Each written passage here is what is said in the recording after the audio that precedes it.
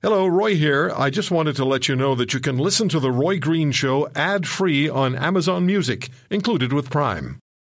This episode is brought to you by Shopify.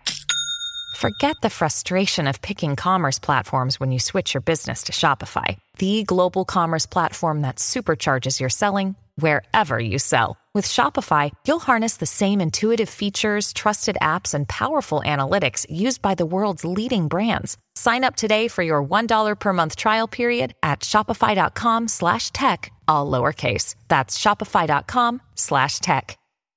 So you write us, let that play a little bit, Heather. You write something like this, and you get in the studio and you play. You listen back and you know it's going to be a hit. What a great feeling that would have to be, huh? You just know that you just wrote a hit that's going to survive. Now, we're going to do some of this tomorrow, not with these guys, but we're going to do something with they like to build themselves the greatest rock and roll band in the world, the Rolling Stones. Mick Jagger's going to be on the show tomorrow. Nobody believed that. Not one person believed what I just said. Michelle Simpson, Linda Leatherdale, Catherine Swift, they're the beauties, I'm the beast. Did you guys believe what I just said? I did, Roy. I did too. Because I've known you for so long, I would think anything that comes out of your mouth has to be the truth. It does. Hey, wasn't there something about Maggie Trudeau in the Rolling Stones? Only you would go there. But I heard it was Ron Wood. It wasn't Mick Jagger, but that's I have no idea. I have no idea. None whatsoever. We're going to do something about the Rolling Stones, not with the Rolling Stones tomorrow. Well, actually with the Rolling Stones and about the Rolling Stones, just for a bit of a change of pace. Lots of serious stuff, of course, going on in the world, and we will not ignore that, but I just want our people to know, our friends to know, that if you're a Stones fan, you will not want to miss this. It's going to be fun. All right, so it has been very, very difficult week and a bit, and today in Brussels, 2 days ago Mali, last week Paris. We didn't speak with you guys last weekend because we were covering what was going on in Paris, and I'd just like to hear from each of you what impact this last week has had on you personally, and tell us what you. Linda, let me start with you. What impact has the last week had on you? My God, Roy, I'm devastated, I'm sure, as so many people are. And to me, this is the Third World War. To me, it's very scary. I'm a mother of children, and we have been thus far lucky to live in this great country called Canada. But I just have a sinking feeling, Roy, that, they think they caught the perpetuators, some of them, but the hatred is incredible. And I cannot believe that at this time in our society that we can have such hatred growing. And I think the average person out there does not understand the issues here. Even I find it very, very complicated. But to think that this kind of horror and terror is happening on the face of the earth at this time when we live in a democracy and we are so lucky, it scares me, Roy, and my heart goes out to Paris as it did to New York at 9/11. And I just hope everybody put a little love in your heart because this is terrible. This is terrible, it is. Roy. Catherine? Wow, well, I have so many mixed emotions about these things that it's hard to encapsulate easily. But, boy, anger, real anger. Because, with all that we have in this day and age, why can't we put these pigs down? I'm sorry. I have no sympathy. And anyone who thinks we can negotiate with them, we can, I think they're out of their mind. I think these are zealots. They're extreme. They think they're killing innocent people in the name of God. This kind of stuff makes me crazy, and I just think there isn't a strong enough response to them because in my view, and I'm no expert on Middle East politics or whatever, but I read a lot, and whatever I see, I don't see any way other than killing them and putting an end to it. Otherwise, we're going to be stuck with this for the foreseeable future, and political correctness should go the way of the dodo when it comes to these issues, because it simply doesn't work. These people aren't going to give up.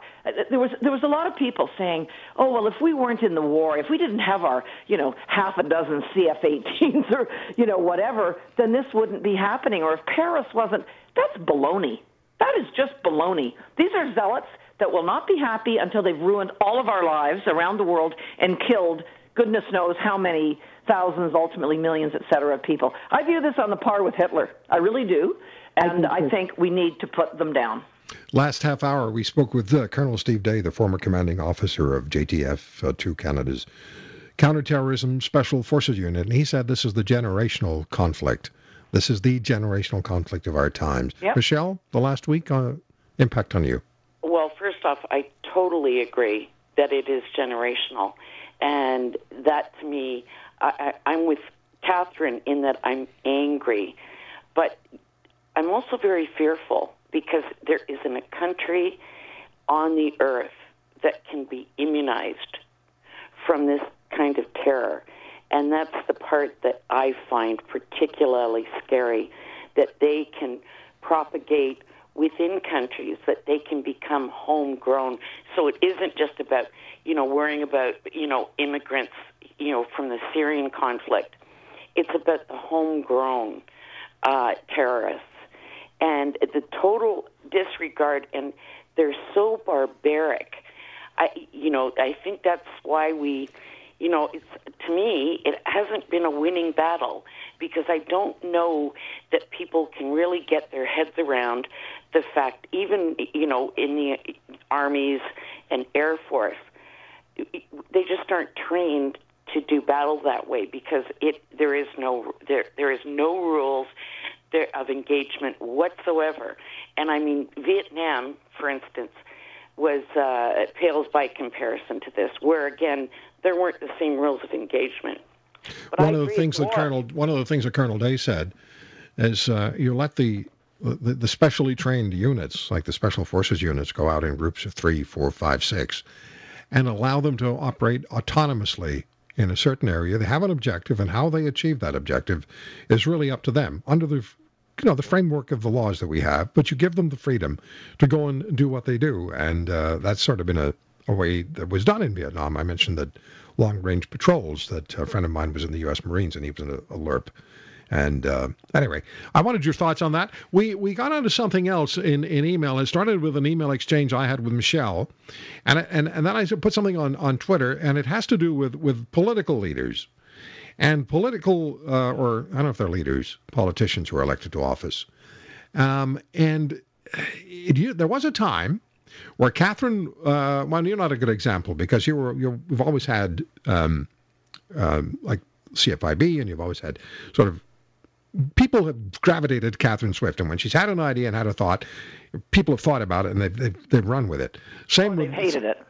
Well, a lot of them did. And I've had a few of those people in the studio with me, and I just knew the way they were looking at you, the affection was tremendous. and then there's Linda Leatherdale, who never stirred up any pots at all. She's very calm. Very calm person. Very calm person. The wallpaper peeled when Linda walked in the room, just in absolute terror. And Michelle Simpson sounds calm and is calm, but I wouldn't get on her wrong side, because she's you have a lot of power. You project a lot of power, a lot of self. But for most people, and you guys have been in politics, you've been in media, you've been in business, a lot of people have an idea, have a thought, have an opinion, have something that's motivating them. And you don't really have the option, or didn't have the option, beyond some family and friends, to make your point, to try to get your point out there. You said it, and then it kind of went away with you. No longer. Now with social media, and this is how it comes back onto the politicians, with social media, you have an idea, you have a thought, you have an opinion, you have a view. You put it out there on social media, and suddenly you have 10, 100, 1,000, 10,000, 50,000, who knows how many thousands of people signing on, and your idea now becomes a movement. And I think that I put this on Twitter, politicians beware, because you're being bypassed. You say something, people don't agree, they take you right out of the picture, they forget about you, you're no longer relevant to the debate, to the discussion, to what's going on. And now, what I'm going to say to the people in politics, if you're going to lead, you better learn how to follow first. Now, I have to take a break. When we come back, I'm going to turn that thought over to the beauties because I know they want to get at it. Stay with us. Emails to Roy at RoyGreenshow.com. Listen back anytime to anything you choose at RoyGreenshow.com and the podcasts. Sports Illustrated, Wisconsin cheerleaders forced to leave field after students throw snowballs at them. Whatever happened? What's wrong with these morons? These are the university students who are whining about needing a safe space. What's wrong with you people? And now they're throwing snowballs at cheerleaders and forcing them off the field. Safe space. I'll still talk about that one day. Okay, beauties. The whole idea of being a leader and having people bypass you because now you can. You can. If you don't like what the premier is saying, if you don't like what the prime minister is saying, if you don't like what the mayor is saying, a councillor saying, an MP saying, a member of the provincial legislature saying or doing, you just bypass them. You devolve them into irrelevance. Go ahead. I love it. Yeah? I love it. I've always been a big believer in democracy, and the easier you can make it for people to express their views, and let's face it, there's lots of deranged people on social media too. We can't ignore that. Sometimes that temporarily. Being said, Roy, when I look at my various social media accounts, and I got all of them, and often multiple, the people that give me a blast, and I know they've gotten you involved too because of the show. Yeah, once in a while. And I know they get a bit of Swift derangement syndrome going. Yeah, Swift derangement. Anyway. But you know what's funny? They never get many followers, Even though they're fruitcakes and they're out there and they'll follow you and they'll drive you nuts or they'll try to drive you nuts, they never have many followers. And that just shows that most people don't value their opinions. I love social media. I think it's the ultimate equalizer. And yes, there are outrages on it and stuff, but I will take those outrages. I think they're in the minority, and I think overall it's terrific for your average person to be able to deliver their message to their politician, whatever it may happen to be. And we know it's powerful, too, because a lot of companies, when they've done something and the social media, something goes viral with their customers or whatever, it's had an impact on those like large corporations. And the same should be the case for government. Yeah. Michelle? I think that it actually has started to impact in terms of politicians. There was, 2009, 10, 11, for the past number of years, there'd been, politicians were always out there, expressing their ideas. Here's what I'm up to. I've seen that wane because, it's come back to bite them in some cases. Do they follow it and follow the trends? Absolutely. Some of them have staffers that simply do that. So I think there's a certain degree of fear because, we saw candidates in the last election that were taken out based on things they said on social media. Exactly, yeah. And sometimes years and years ago. Yeah. Yeah. But they're taken out of the picture. They devolve. I use the word again. I like it when I find a new one. They devolve into irrelevance, and people just assign them a spot in the corner. Say, now go over there, sit down, stop bothering us. And now you've gone from being the high and self-anointed mighty to being sort of pushed aside and said, either you understand what we're talking about, or we're just going to kick you out of the conversation, Linda. Well, absolutely. And here's something I want to say. I mean, old-style politicians control the message. Remember those stupid press releases? And I called it salt lick journalism. Everybody led. They only regurgitated the press release and put it out there. Now, and I will say, the upside is, you're right, Catherine, more democracy, more freedom of speech. It's wonderful. The bad news is for people who made their living from journalism, you can do everything for free in social media. Having said that, it gives us a voice. Catherine, your tax-free savings account campaign on social media is going to gain some groundswell. Everybody get on it. Fight for it. Well, thanks, Linda. It's funny. I was going to mention that in our next go-round, just because I thought, what a classic example of something that we put out on social media. And frankly, I knew we'd get some response, But I was blown away by the response, like totally unprepared for the major supportive, positive response. So what a classic example of something where your average Joe, who normally wouldn't be able to meet with a finance minister or a premier, whatever the heck, suddenly can express their views, can be supportive, and can ultimately have that taken to the table where decisions are made. I mean, that's pretty terrific. In the little time that we have left, Catherine, not everybody heard our shows the last couple of weeks when we talked about working Canadians and what you're doing as far as TFSAs are concerned. So remind us, please. Yeah, no, well, because of the overwhelming support we got, much to my delight and surprise, we have put together a formal petition to the House of Commons. Peter Kent, and you had him on your show a couple of weeks ago, Roy, as you know. We have a formal petition, and you can find it. It takes you about 45 seconds to fill it out. So if you want, as a citizen, and frankly we all should, the TFSA limit to be left at $10,000, not to be cut almost in half, look to www.workingcanadians.ca/Save Our TFSA. I'd encourage anybody listening, please go, sign it. It'll take no time at all, and it's such a worthwhile tool for so many of us. And to me, we, the private sector people, pour tens of billions into government worker pensions.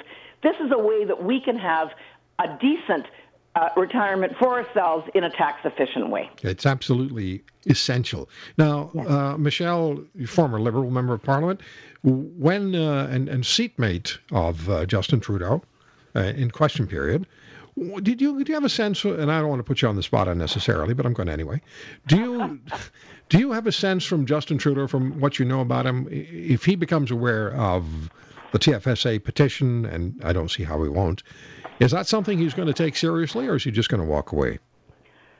Well, I don't see how he can't afford to take it seriously.